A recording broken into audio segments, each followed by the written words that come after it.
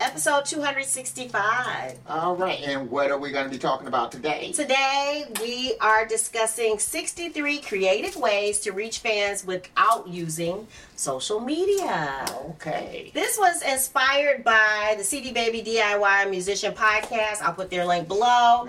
Theirs was how to reach fans beyond social media. Needless to say, we won't be covering all 63, but all 63 are in the blog post that accompanies this episode, so that link is in the description.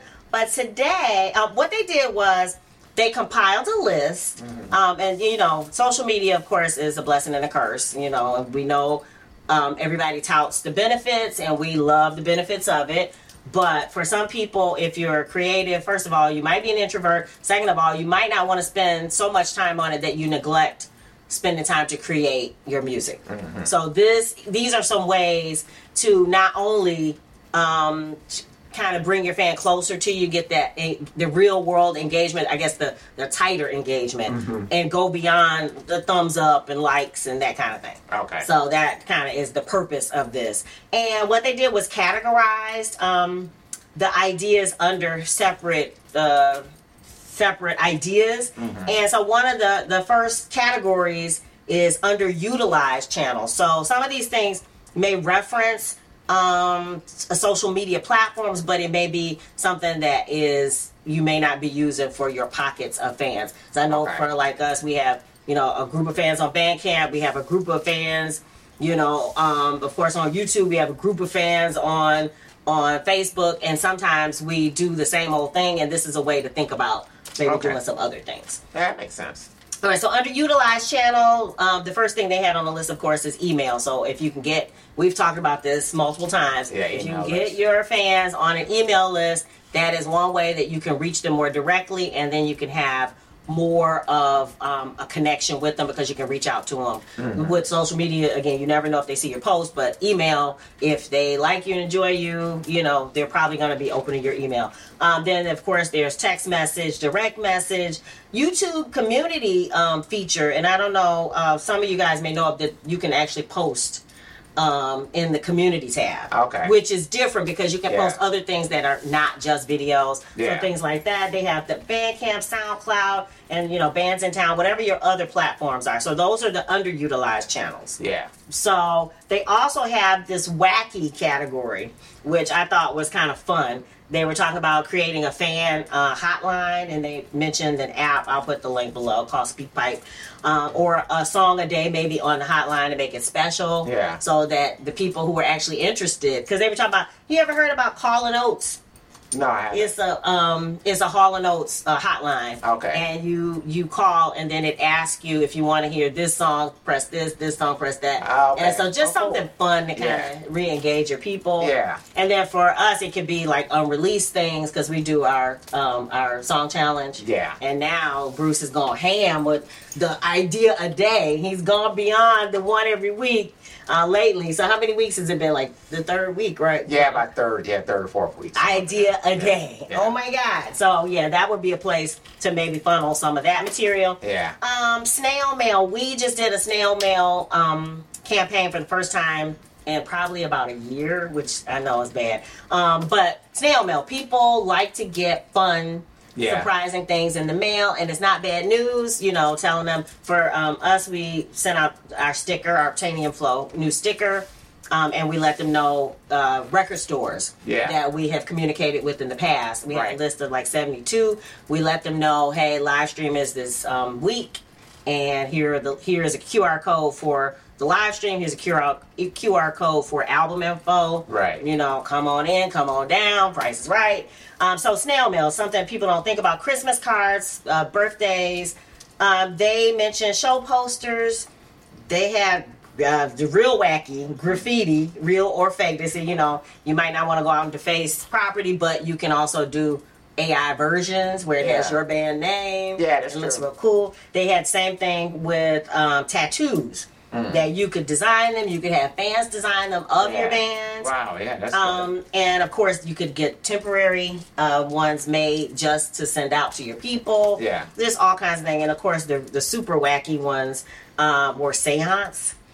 all your fans at home, but kind of work on what spirit of what maybe former artist or influential or something. Right. Right. So I know how you feel about that, but crop circles, real or fake. Yeah. Of your band's logo. Yeah. I mean, that was just fun. Yeah. So, and so that was a wacky. Then they had the category mess with time. Mm-hmm. So things like, and I don't know how you feel about this one, message in a bottle. Yeah. Where, I know kids do this a lot, where they put the message in the Coke bottle, put the top on it, and then send it out. Yeah. And I know they've actually done news stories where people find them years later. Right. And I don't know if your time is, if you had time to wait for that, but things like time capsule, you can create one, or even like for us, we could make a time capsule because we've got so much material where we kind of do a best of or greatest hits and send to our people. Backmasking, leave backward messages for people who are really engaged with you to try to figure out and maybe offer a prize if they, They know what you're saying. Right, or something like that. Leave messages from the future.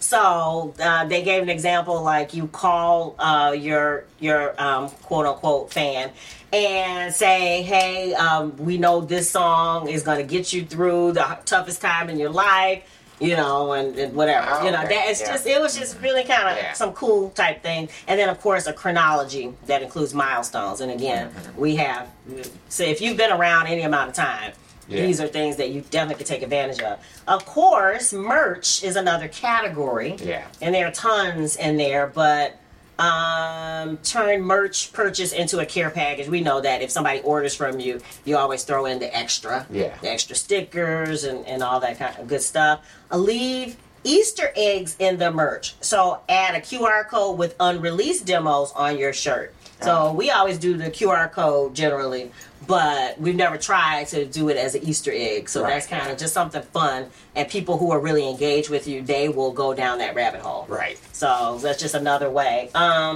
Theme merch to go with your project. You guys know about that. Just if you have an album, have, special stickers. And then as time goes on, those will become more valuable to the person who cares about you and your music. Because they'll be like, I got the sticker from every. I don't know if you guys know, but like with it was that way with Purple Rain.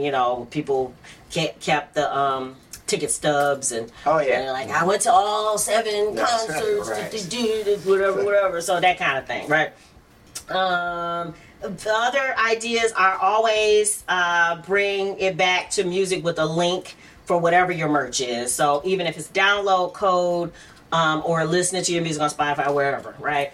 And then pop-up shop. So that was a unique idea. Yeah, that's a good one. Whether you're touring or not, just hey, I'm gonna send out a tweet. I'm gonna be at JoJo's Bar and Grill for 2 hours tomorrow.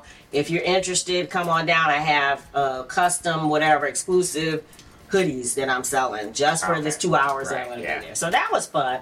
And then of course live events. The list is really long, so I'm not going to get into the entire list, but just think about things like tailor-made serenades, flash mobs, listening parties, and then they had something called a pop-up recording booth where it allows fans to record a part of your next release. So maybe give them a part to sing.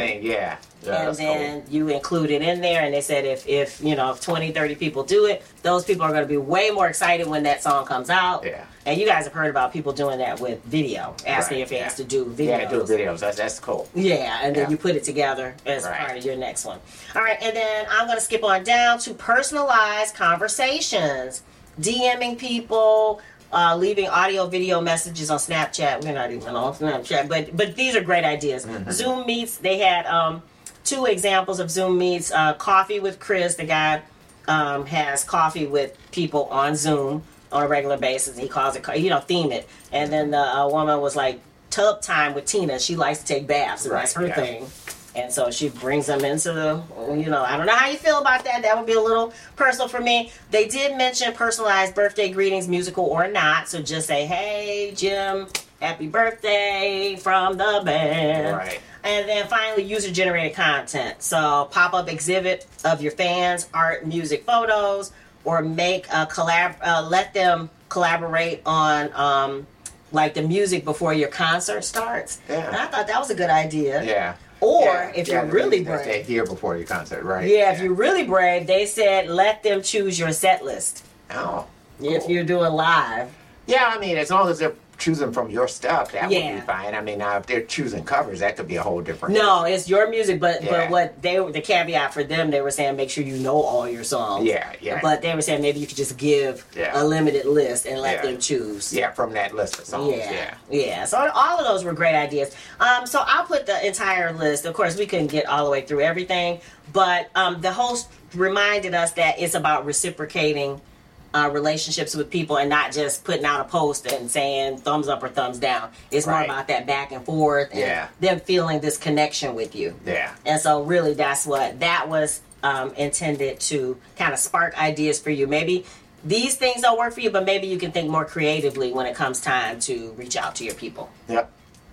So what is going on? So we have the last stream coming up for One Love, Find a Way. Yes. That will be happening on June 30th at 7 p.m. Eastern Time. Yeah. And so tune in. We will be doing the world premiere of the video. Yes. And the song, of course, will be on Spotify. I think at 12 a.m. or something like that. So Yep. So it'll be available so you can listen to it during the day and you can come and fellowship with us at 7 p.m.